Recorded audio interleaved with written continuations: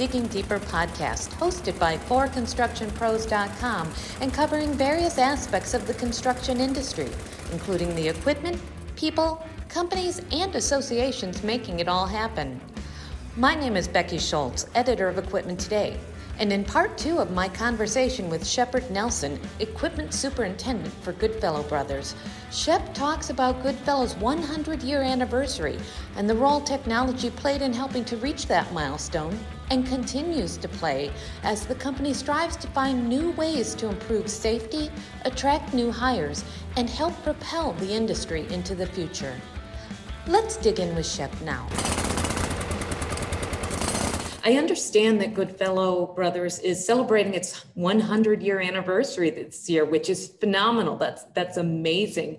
Do you feel like the fact that the company has embraced technology and that it has that kind of that culture of consensus building in place, do you feel like that's made a difference in getting it to where it is today? And do you see that as an opportunity for the company to continue to move forward and build on that next 100 years of the future?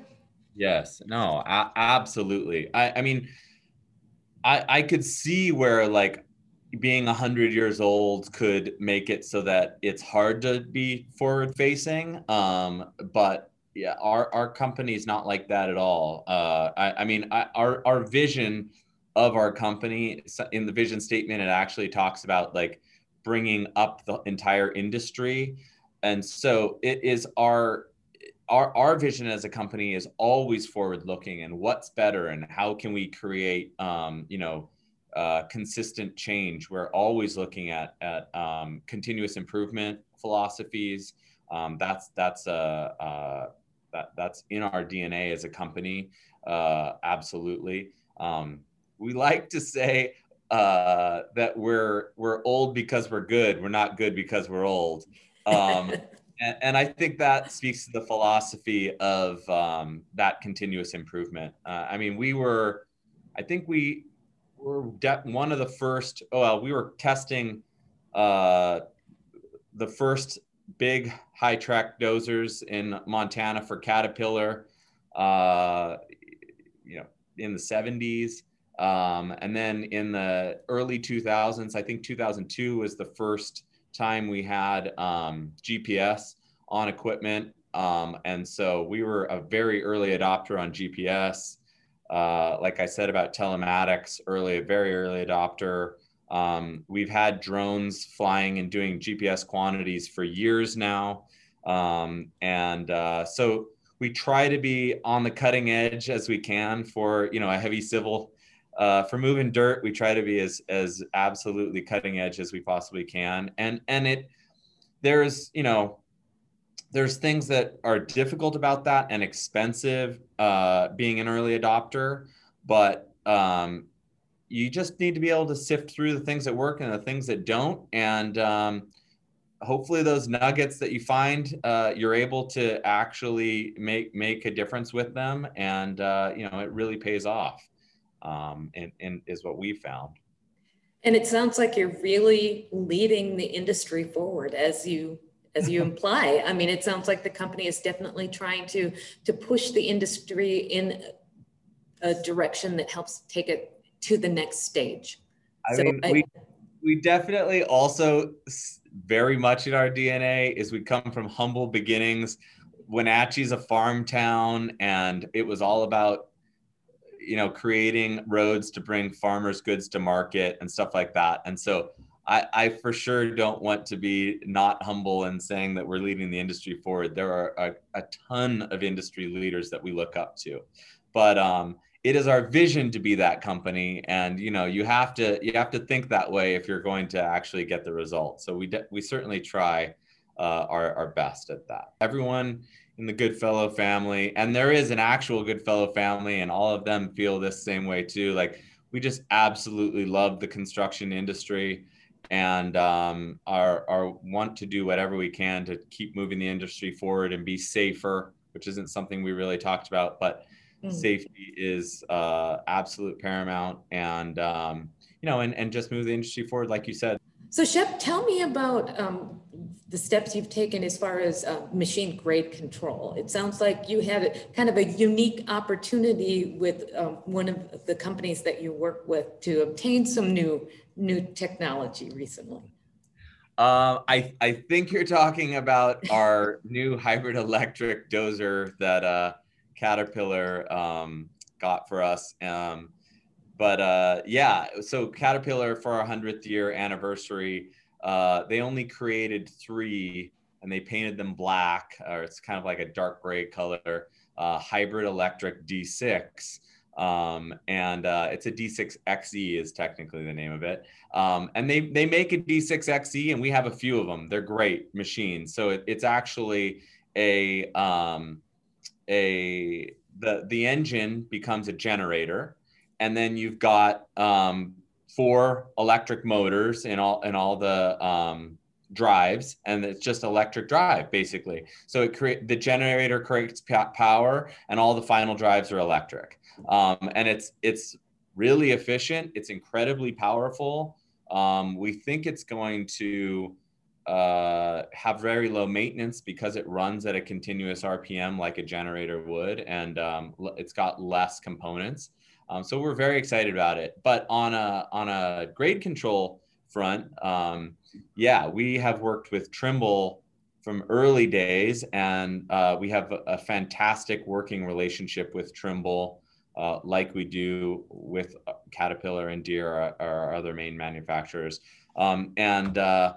We have what we call ACT, which is our Advanced Construction Technology team. And so we're lucky enough to have a lot of very smart people throughout our company.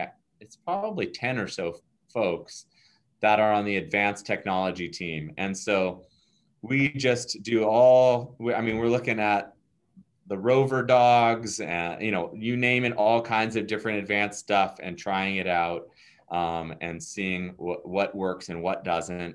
If it's all of our machines that can have grade control, we try to get grade control. We actually have Earthworks. So that's Trimble's 3-dimensional best, latest and greatest. And we were the first company to ever put Earthworks on D9s and D10s. So we were a pilot project for Caterpillar and Trimble on that. We put them on quite a few big dozers now. So do you feel like the grade control technology, such as what you're describing, has really set you apart or helped you to be competitive in a field that seems like grade control is really starting to become almost the norm at this point? Yeah, I do. I think that, it's the company line of what most of these grade control type companies will tell you, but we are running into a place where a lot of our operators and talent are aging, and the newer guys aren't quite there yet, and there is somewhat of a gap. And so the grade control might make a great operator a little bit better in the period, but make a new operator a lot better. I mean, if it can let me run a blade or a dozer down the road without looking terrible, then it can help anyone. And so, yeah, filling in that gap, absolutely. And then we work in a lot of labor markets where labor is very expensive. And so not doing double work and trying to reduce the amount of labor hours that we've got on a particular phase is definitely incredibly beneficial for most of what we're doing. So yes, it's paid off well. No, with the ACT division that you mentioned, do you feel like a lot of the objectives that they're looking at, things like the robot dog and other things like that, is the drive to try not to necessarily replace labor, but to help to augment the challenges that you've had with being able to find the right people to fill those roles? Is that part of the reason that you're exploring some of these technologies? Yeah, I mean, there are a lot of different reasons. Right now, yes, there are we actually had a piece of equipment that we were going to purchase the other day that we decided not to because we didn't have anyone to sit in the seat. So there are times right now where we're running out of labor. But safety is absolutely a huge concern. So sometimes there's going to be areas of the site or whatever that are very dangerous, that if we could, send a spot the dog robot down there first, or have them just do the GPS so that we don't have to send a live person down there. Yeah, that'd be great.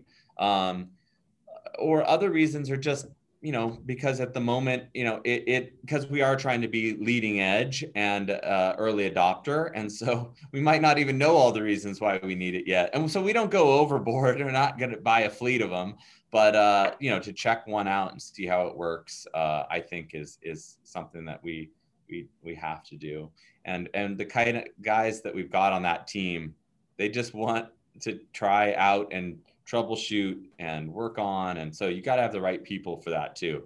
Buying some advanced technology without the right people in there to actually tell you what's worth it and what's not is worthless, for sure. Our CIO, so our Chief Information Officer, and I, luckily we sit right next to each other and we share a wall, because we have a lot of conversations about he and I talk more than we did 3 years ago, and we're going to talk more than we in 3 years from now than we do today. And so much of our jobs are merging in that, technology is becoming a part of everything that we do, and every machine that we buy and every technology that we purchase for them, making sure that they are compatible and are going to work together and give us the information that we need. It's over my head for sure. So to be able to have our CIO right there to work with me, because he doesn't want to be talking about what machines to buy either. So the two of us being a great team, I think every fleet manager out there needs to have a solid relationship with their head of IT or their CIO, because there's a lot of nuggets you can get in there, or problems you can prevent if you include them up front. Right.